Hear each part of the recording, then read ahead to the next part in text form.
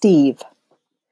It's a 27-minute bus ride from Woodfield Shopping Center to the corner of State Street and 3rd. 27 minutes barring extraneous traffic, blown tire, or hostile takeover. 27 minutes can feel like hours when you're caught in the middle of two friends. Topher is slumped in the seat next to me, his sweaty head pressed against the seat. Brand sits across the aisle checking his elbows. They're pink, stripped of skin, and spotted with blood from where they hit the pavement. I can't look at them for more than a second. Blood makes me queasy. So do Brussels sprouts, millipedes, and mayonnaise, but blood especially. This bus smells like ammonia, or that stuff they use when someone vomits in the halls at school, which also makes my stomach turn. The bus driver is a man this time. His name is Bob, and he has shaggy hair and a beard that reaches to his chest.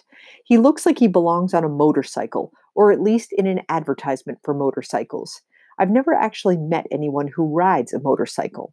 My parents think they should be outlawed because they're too dangerous, along with cigarettes, horror movies, and any boy who might want to date my sister. The thought of my father on a motorcycle is funny to me. Topher has both halves of his sketchbook in his lap, the cover creased and torn on one corner. More of the pages are coming loose from the binding, which is also bent. I feel bad. I know how much that sketchbook means to him. The drawing of Miss Bixby is tucked away in there somewhere. I glance from Topher to Brand and back again. There's nothing worse than being stuck between two people who are mad at each other. That's not true. Dying of starvation is worse.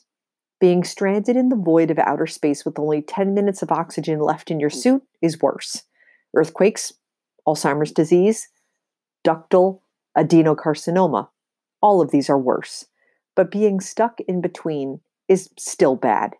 When my parents argue, they will sometimes put my sister or me in the middle, use us to prove a point, to try to admit that one or the other of them is right.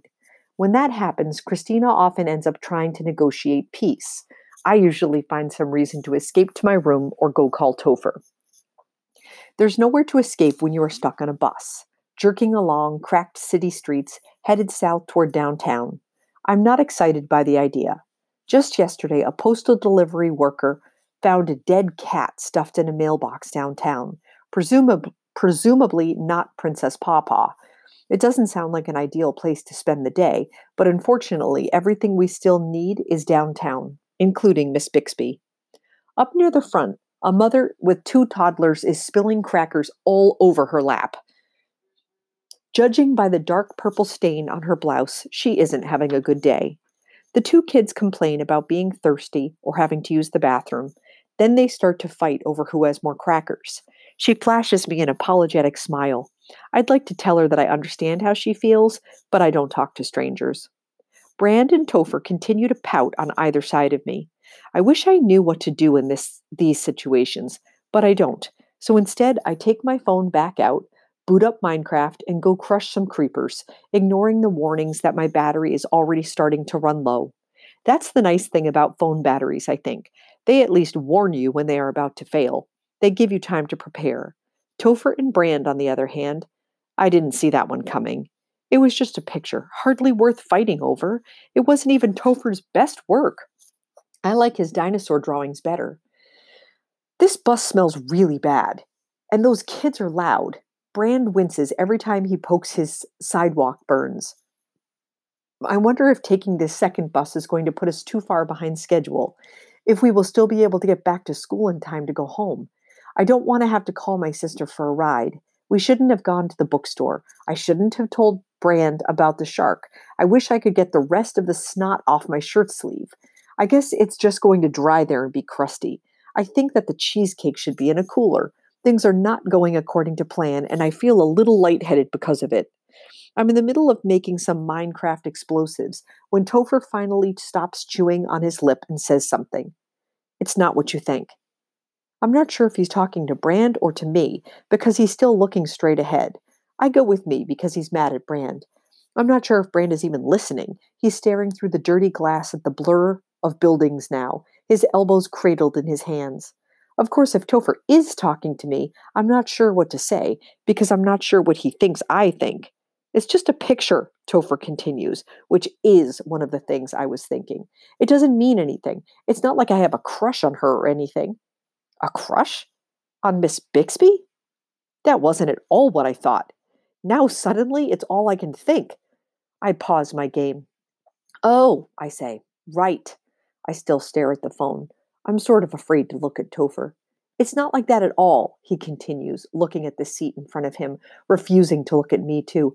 I don't know. I thought that if I drew a picture of her, she would, you know, always be there somehow. Uh-huh, I say. Uh-huh is what my parents say to each other at the dinner table when they pretend to be listening to each other. Except I'm not pretending.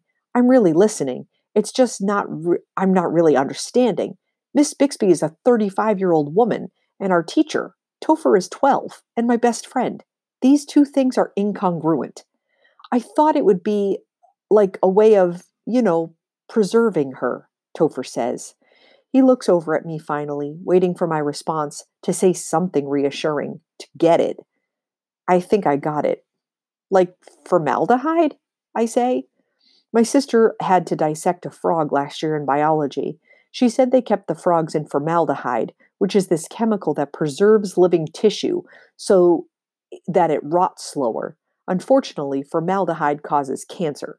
Not that the dead frogs care. Judging by the look on Topher's face, I obviously don't get it. Topher groans and slumps up against the window, and now I'm afraid he's mad at me too for thinking the wrong thing, even though he's the one that made me think it in the first place. I get it. Brand's voice is barely more than a whisper, and I'm not entirely sure I hear him right, but then he turns and looks at us. Actually, he looks past me and directly at Topher. It makes perfect sense, he says. Topher looks over my head at Brand, and I suddenly feel like I'm in the way. It's like Shakespeare, he adds. How he wrote all those poems and thought that it would make him immortal or something. Miss Bixby taught us a little about Shakespeare. We read a sonnet by him in class. It didn't work, I want to say. Shakespeare still died, but Brand keeps talking. You draw her and she's, like, with you forever. I think it's cool. Really? Topher asks. He looks at me for confirmation. I say. Is what you say when you can't say the thing that the other person wants to hear. I learned that from my parents, too. Seriously, Brand says. I was just jealous because... It takes him a few seconds to finish the thought. Honestly, I just wish I could draw half as good as you. Half as well, I correct. Brand ignores me. I turn around to Topher. I get it, too, I say. Totally.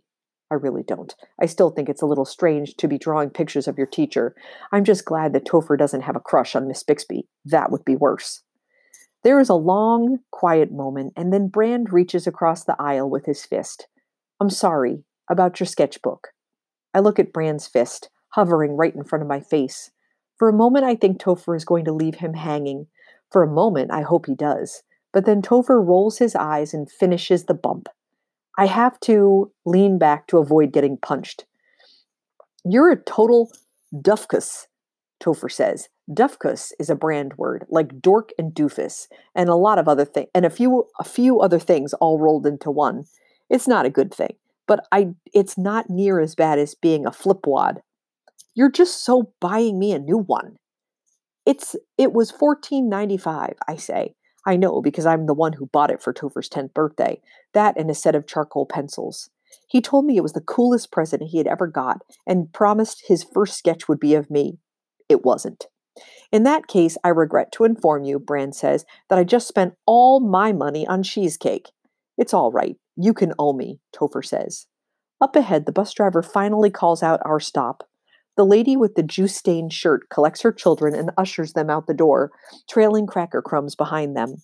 The three of us stand, Topher tucking both halves of his sketchbook in his bag, zipping it tight, me shouldering the cheesecake again, taking my place in the back of the line as I follow the path of crackers off the bus, trying hard not to think about the thing Topher told me I was thinking about Miss Bixby and how he didn't feel about her, about crushes and living forever. Cecilia Flowers had a crush on me once. I know because she gave me a folded piece of pink construction paper with a strawberry scratch and sniff sticker on the front and a message inside. The message read, I lick you.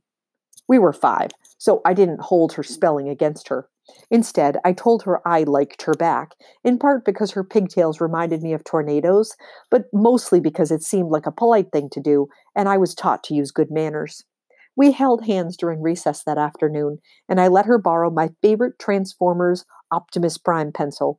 The next day, I tried to hold her hand again, and she stuck out her tongue at me. I assumed that meant she didn't like me anymore. I asked for my pencil back, and she said she lost it. She was my first and only girlfriend. I understand Newton's laws of motion and HTML and basic trigonometry, but girls are confusing. They don't follow set patterns. They are an equation full of variables. X plus y equals z, where x equals q and y is constantly changing and z is whispering about you behind your back. I know because sometimes I catch girls whispering about me behind my back. I know because I overhear my sister on the phone complaining about all the kids at her school, even the ones she insists are her friends. Except she doesn't whisper, which is good, because otherwise it might be hard to hear, even with my ear pressed up against her door. From my experience, boys are easier to get along with. We have basic needs: potato chips, video games, and movies, where national landmarks blow up. That makes us compatible. Compatible means going together without conflict. Strawberries and whipped cream are compatible.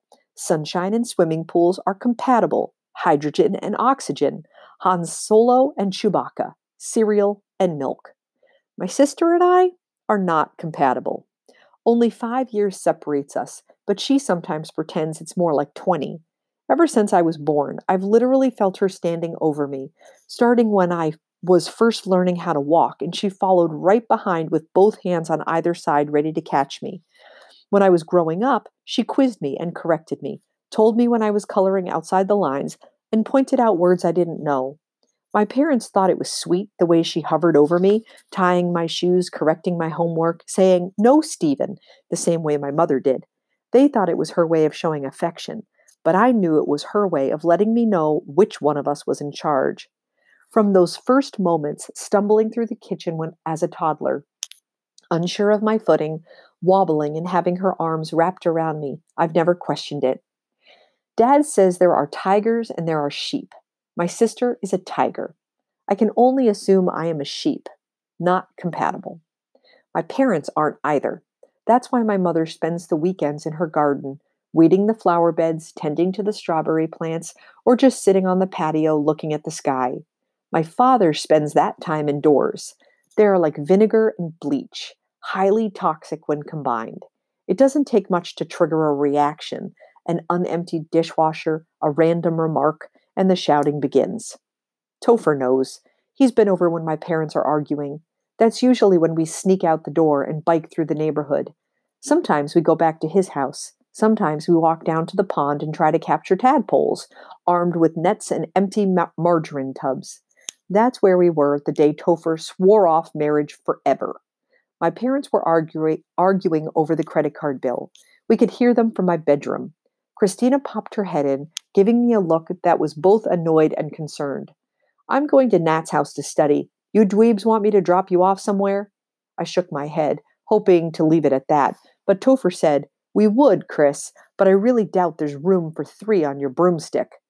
My sister drives a Subaru, actually, purchased for her 16th birthday. She also hates to be called Chris. She and Topher have that in common, at least. "You're such a turd," Christina said, then looked at me. "You okay?"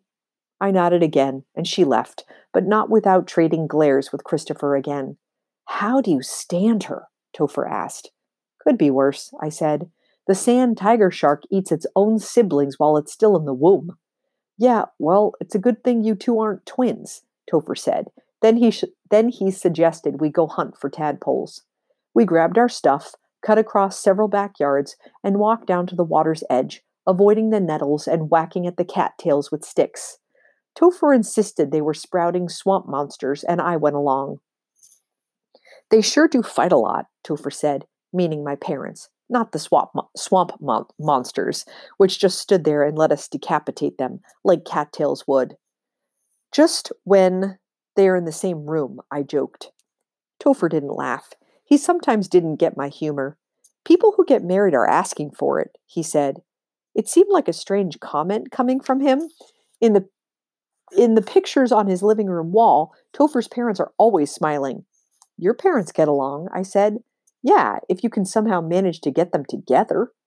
Topher's father worked most of the day. His mother worked most evenings. One of them was almost always at home whenever I came over, but seldom both. For the most part, they stayed out of Topher's business. I envied that, though I think it bothered him. I followed Topher down to the stones that crossed the creek, and we found the least wobbly ones to stand on. It was too early in the year to find tadpoles. The water was still too cold, and the frogs were just now laying their eggs. But I didn't want to tell Topher that. He'd call me a know-it-all. It was better to just let him discover it himself. I stood beside him, crouching down, pretending to study the slowly rippling water. If movies teach us anything, it's that you absolutely should not get married, Topher continued. Take The Princess Bride, for example. We had just watched the movie 2 nights before, for the fourth time. It was one of Topher's favorites. He could quote most of it on cue. Whenever he had whenever we had a stick sword fight, he would always start with his left hand, just so he could say he knew something I did not know, even though I knew exactly what he was going to say next. Topher poked at the water with the tree branch. Sure, Wesley and Buttercup get together in the end, but they still don't get married. They just kiss. That's it. The one time she even thought she was married, she tried to stab herself in the heart. What's that tell you? That there's a shortage of perfect breasts in the world? I ventured. I knew quoting the movie would make Topher smile, and it did. What it tells you is that love is okay, but marriage sucks. What's the moral of the story, as Miss Bixby would say? What about the old couple, Miracle Max and the witch? They were married. Are you kidding me? Topher said. They hated each other, called each other names, chased each other around the hut. And not just them. Look at Anakin and Padme. They got married. Then he tried to choke her to death using the Force. Superman, Indiana Jones, Katniss Everdeen, all happily unmarried. Actually, Katniss gets married, I corrected. I read the entire Hunger Games trilogy over Christmas break. It was good, but I couldn't picture Christina taking over my place in the reaping. Or maybe she would, just to show me up and score some brownie points with Mom and Dad. Epilogues don't count, Topher said. They're just a way for authors to tack on a happy ending. She was probably still miserable. Topher dropped his stick in the water, and I watched the ripples work their way back to the edge. Nothing here. He sighed and set his empty bluebonnet tub on the bank and collapsed next to it. I sat beside him. We watched the clouds for a moment. Then Topher turned and put both hands on my shoulders. Promise me that you will never, ever, ever let me get married. I couldn't tell if he was being serious or not. With Topher, it was always a toss-up. Okay, I said. Either way, it seemed like an easy enough promise to make. We were only 12. No, man, you have to promise. No matter what I say, promise me you won't let it happen. In fact, promise me you will never let any girl get between us, no matter what. He let go of my shoulders and put out his hand. In the past, he used to spit in his palm, until I confessed to him that I thought it was a little gross. But we still shook on our promises. I swear, I said. And for half a second, on the banks of a tadpoleless pond in early spring, Topher and I held hands.